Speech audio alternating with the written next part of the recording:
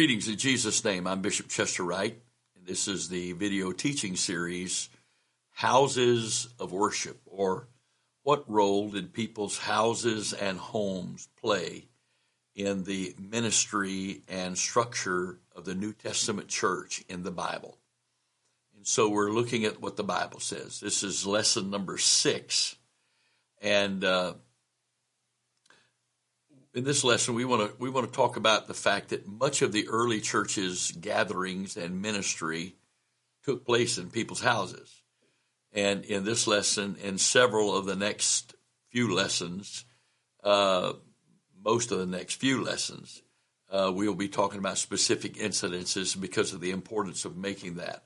Some of these lessons will be shorter simply because I don't want to combine them all into one big lesson. I'd rather break them down and talk about them in shorter segments, each of the specific instances, so we can receive from that. So let's start with the beginning of the church. It's Acts chapter 2, verse 1.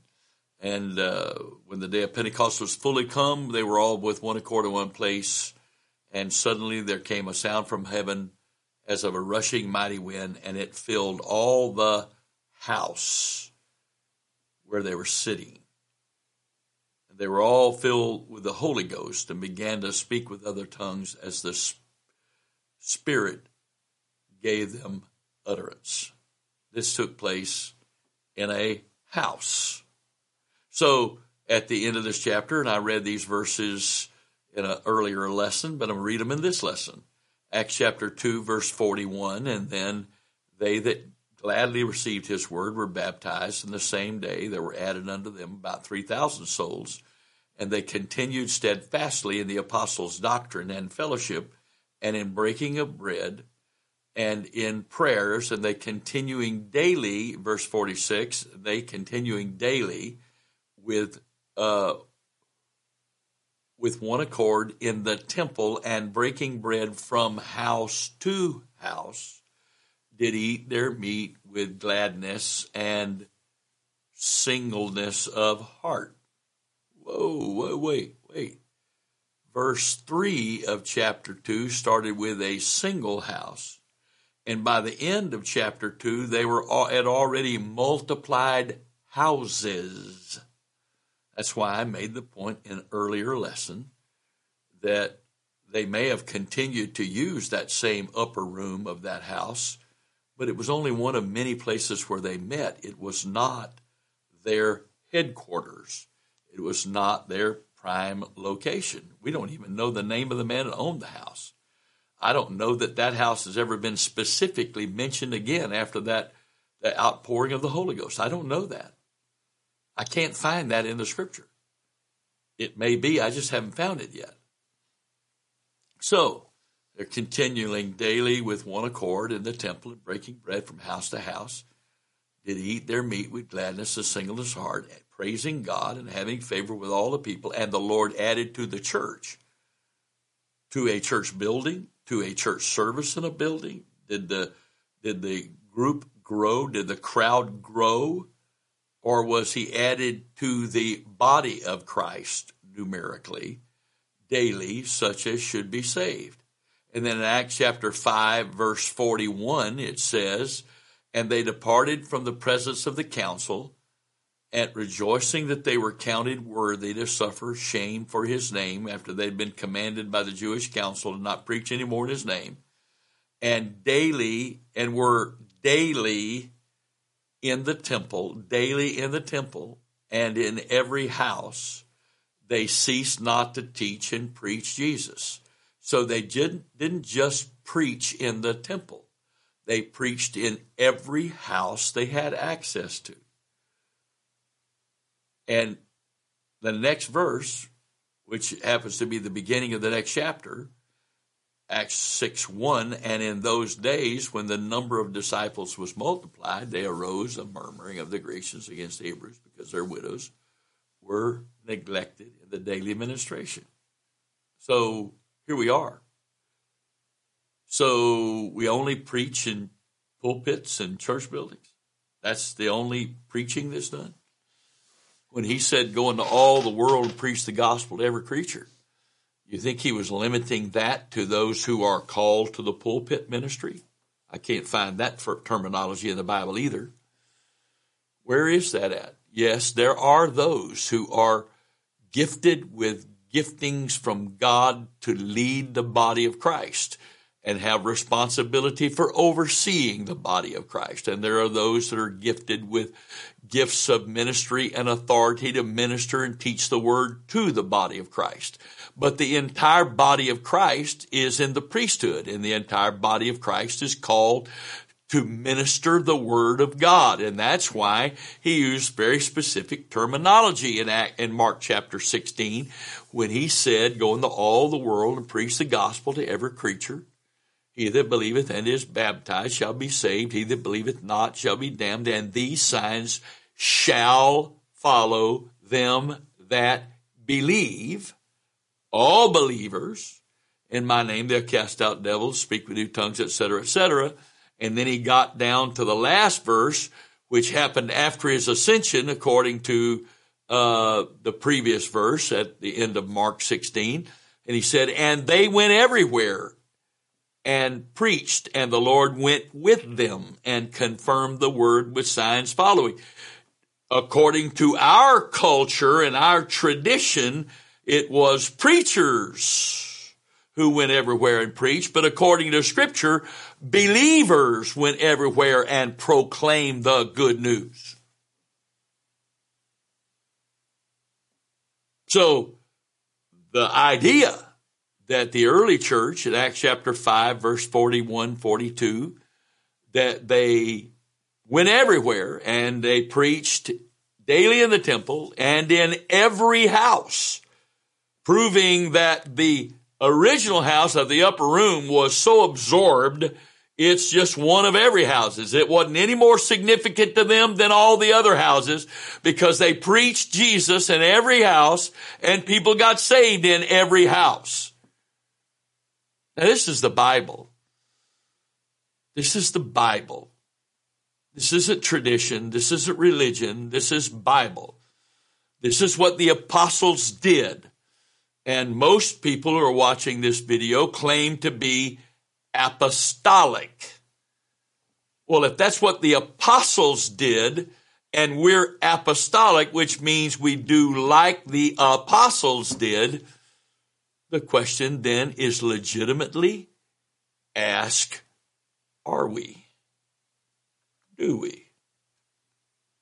Do we do like the apostles? Are we doing like the apostles? And again, I talk like this and people say, well, you're against us having church. Where did I say that at? I'm constantly saying the Bible teaches for us to come together. This same verse that says they preached in every house said they preached in the temple. Now, first of all, that wasn't their church. You do understand that, right? There was no time in history ever in the Bible or out of the Bible where the Jews ceded ownership, deeded the temple over to the church for it to become their church building. Ever. So them preaching daily in the temple is not an exact parallel to us owning property and building a facility and preaching the gospel there. And if you want the gospel, you got to come to our facility. Can people get saved in our churches? I hope so. Is that where they're supposed to get saved? That's not the plan.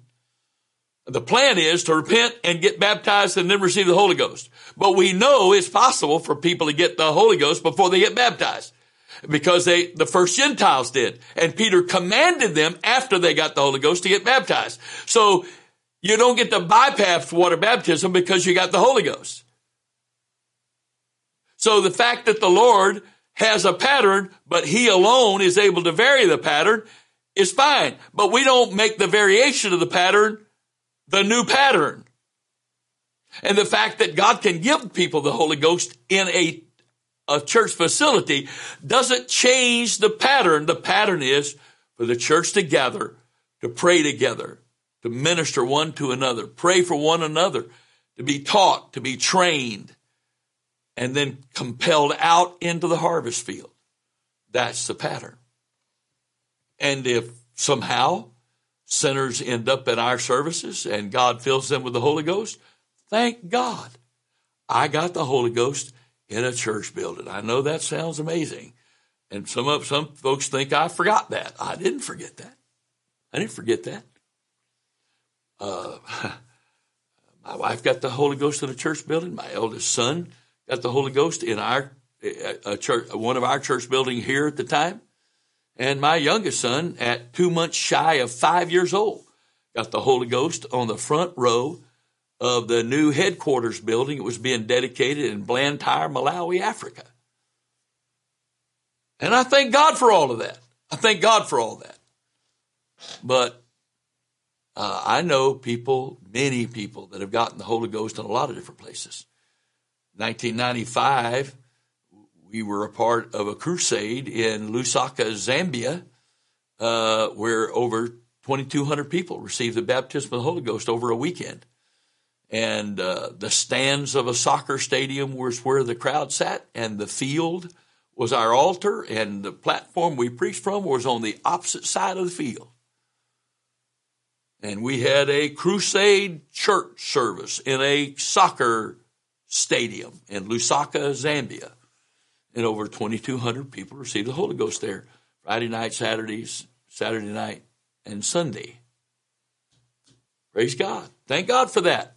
But it wasn't a church building. And to my knowledge, the church has never had church in that facility again. Didn't before that weekend, didn't after that weekend, to my knowledge. Now, I hope that maybe they've used it on occasion since then, but I don't know that for a fact. But it wasn't a church building. It wasn't a church building. And I know churches in Africa, and I preached in places in Africa where we preached under a big tree. That was the only place they had to gather. But God was there, and people got saved. And you know what? And when we were on the other side of the tracks, us Pentecostals, we held church in a lot of places that weren't very nice. But we knew we had to go out in the world to reach the gospel, to reach the people, to preach the gospel. I'm not against church buildings, and I'm not against coming together to worship together. It's Bible.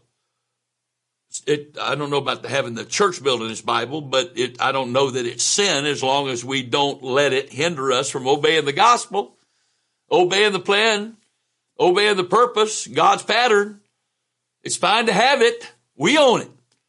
We currently own 2 and own a piece of property to build a 3rd. Antioch does. And we hold church in other locations that we rent. Some are church buildings, some are not church buildings. But while we're there, that's the place the church is gathering. And I like that because it keeps the focus off the fact that it's not church unless you're in a church facility. Because you hear me. It happened in Russia. It happened in China. It's the case in every major Muslim country in this world. You can't just freely, churches can't own property and buildings, and they just can't have church. So what are they supposed to do if that's the plan and the pattern? What are they supposed to do? Praise God. Question. Is it possible that the Father was moved to allow increased persecution of the church, especially in Jerusalem, to drive those with the message of salvation out into the world in order to fulfill what he had commanded them to do?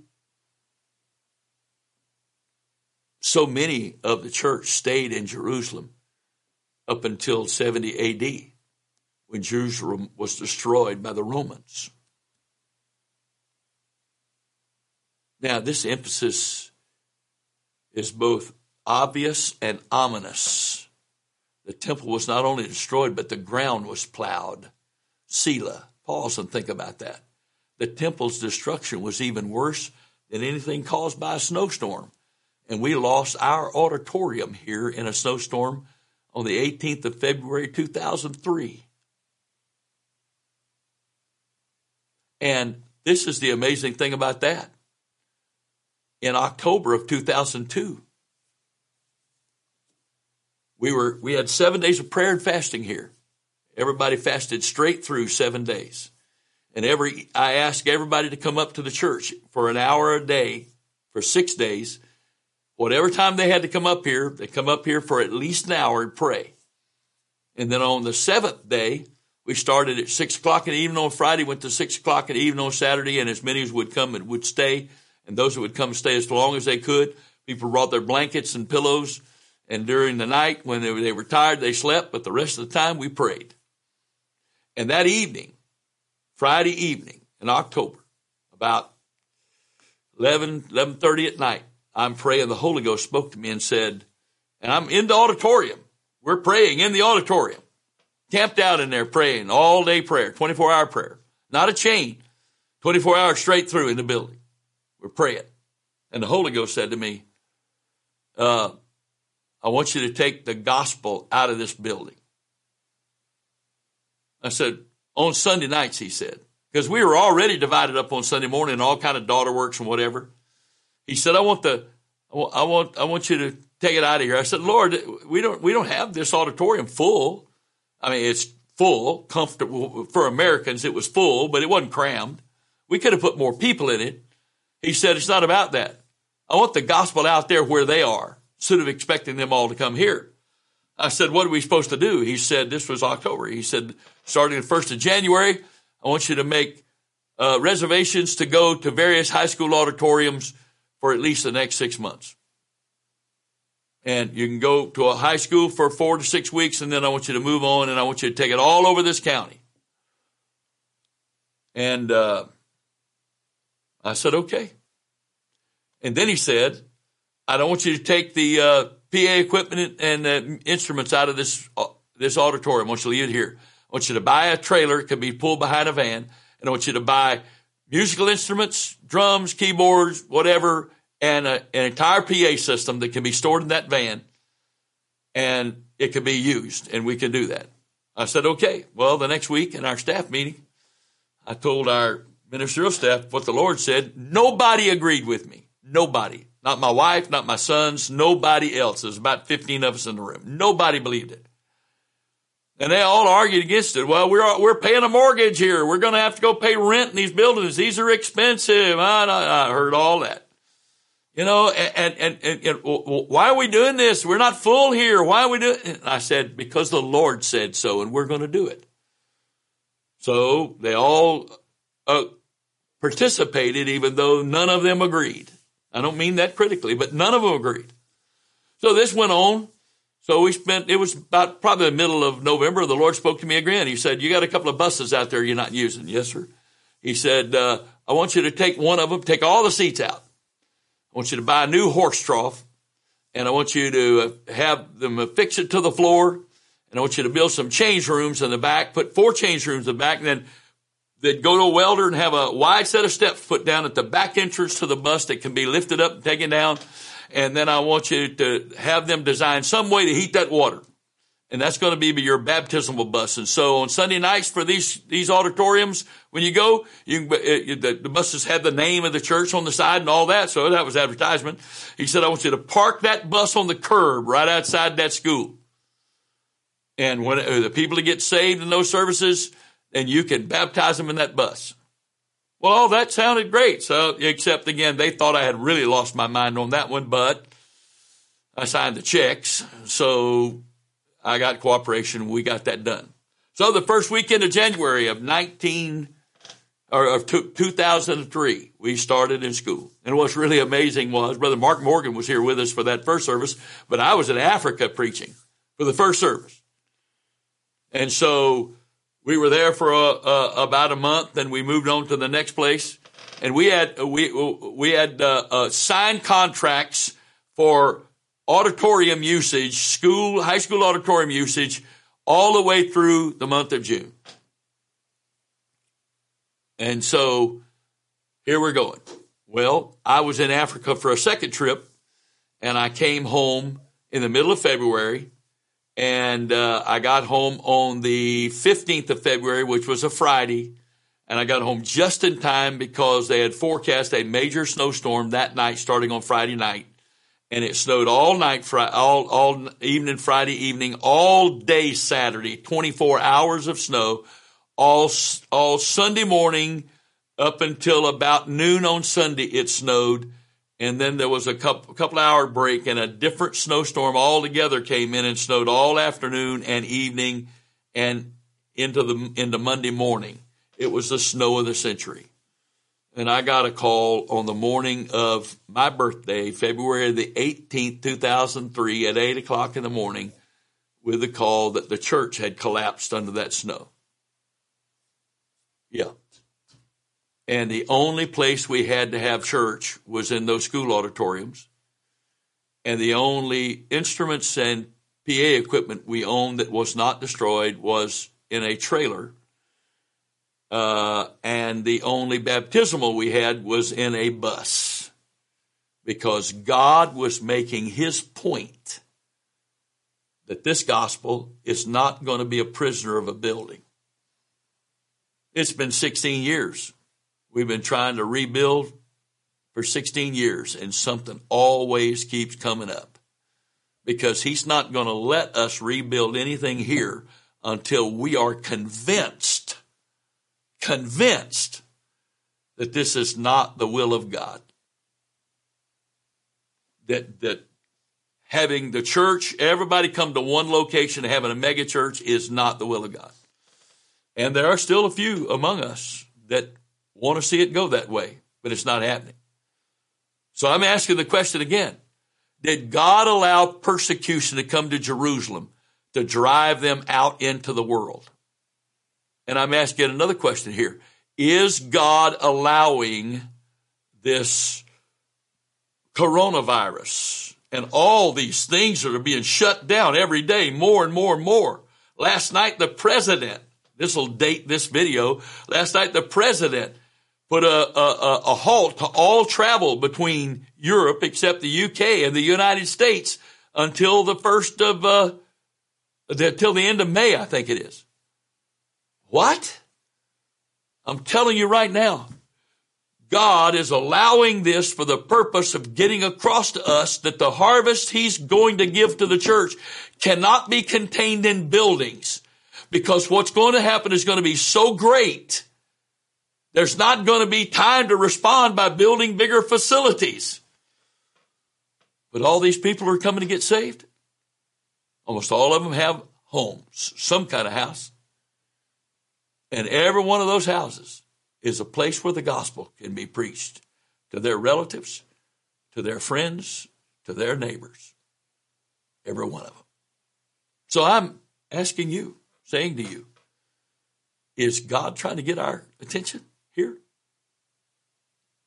Is God trying to get our attention? Consider this as I close this video, the last part of it here. The statement made in Acts 5:42 that they were daily in the temple is the last time that any such statement was made in the remainder of the entire New Testament. After this, attendance at the temple is not mentioned in the book of Acts again. The only time Paul visited is except when Paul visited there on his last journey to Jerusalem before he was taken prisoner and ultimately ended up in Rome. On a side note, consider that this final visit by Paul to the temple was the catalyst for the beginning of the end of his ministry. Why? Because the Jews arrested him and would have killed him if he had not appealed to Caesar and been escorted to Rome. You hear that? Did you hear that? Did you hear that? Acts 5:42 is the last time the scripture talks about the church gathering in Jerusalem. In the temple. Now, obviously, when Paul came back, those Christians that couldn't decide whether they were Jewish or Christian, they still were trying to practice both. And at the instructions of James, I think it was, Paul tried to appease a little bit. So he tried to go to the temple. That's where all the commotion started, because he went to the temple. My friend, God's trying to get our attention here. And again, it's not me that's trying to close down the churches, but this world's going to shut them down. because God's going to get us out in the field one way or the other. He commanded us to pray to the Lord of the harvest that he would send forth, compel out into, thrust out into the harvest field, the laborers. The Greek word there is really curious. The Holy Ghost chose the word to describe what Jesus was asking us to pray as ekbalo. Sent forth or thrust out is ekbalo. That Greek word is most frequently used in reference to casting out the devil. And Jesus commanded us to pray to the Lord of the harvest that he would send forth ekbalo laborers into his harvest. It is a forcible, authoritative, compelling out of where you are into a different circumstance. And we're commanded to pray that. And my friend, I've lived long enough to see the day that it's happening. The question is, if you're not convinced that the church is not just an address of a building we call a church building, but it also is just as much out in the field and including and especially in people's homes, then you don't know what to do. You don't have an answer. How many churches are going to crumble, disintegrate, because it's all built around a calendar of activities in a church facility? And when that facility is no longer available, what's going to happen, do you think? What's going to happen? It's time for the church to read and believe the Bible and prepare to be biblical. Now, of course, this all presupposes that we've been training people and maturing them so that everyone is capable of teaching the word, as Paul said in Hebrews chapter 5, verses 12 through 14. Because if all we've been doing is having church and preaching to people, then people are not mature enough for this, are they? They don't know how to have their own walk with God. They don't know how to feed themselves out of the word, and they don't know how to preach the gospel to every creature. Oh, Jesus, help us get our attention. Now, I'm going to tell you what's going to happen. I believe this with all my heart. All this stuff that's going on right now with the coronavirus is just a dry run. 6 months, 9 months, most of this is going to be lifted, and life is going to kind of get back to normal. And there are going to be a lot of people that experienced all of this, but they're not going back. God's gotten the word across to them, and now they're going to do the will of God. And they're going to be apostolic, and they're going to train people and teach people and grow people in the gospel and in their walk with God and equip them to do ministry, as Ephesians 4:11 and 12 says we're supposed to. And when the final thing comes where we are dispersed out by law, not by health crisis, and it becomes illegal for us to meet because we don't believe in abortion and we don't believe in same-sex marriage and whatever, and so we are violating the law and we get shut down. People will be ready at that time. I beg of you, my friend, listen to God. There's a message in everything that's happening here to get our attention so that we will prepare and be ready for what's coming in the earth. In the name of the Lord Jesus Christ, I pray the Spirit of the grace of God upon you and me, that by the grace of God, the Lord will work in us and prepare us to be and do whatever it is he's called us to be and do. In Jesus' name, amen.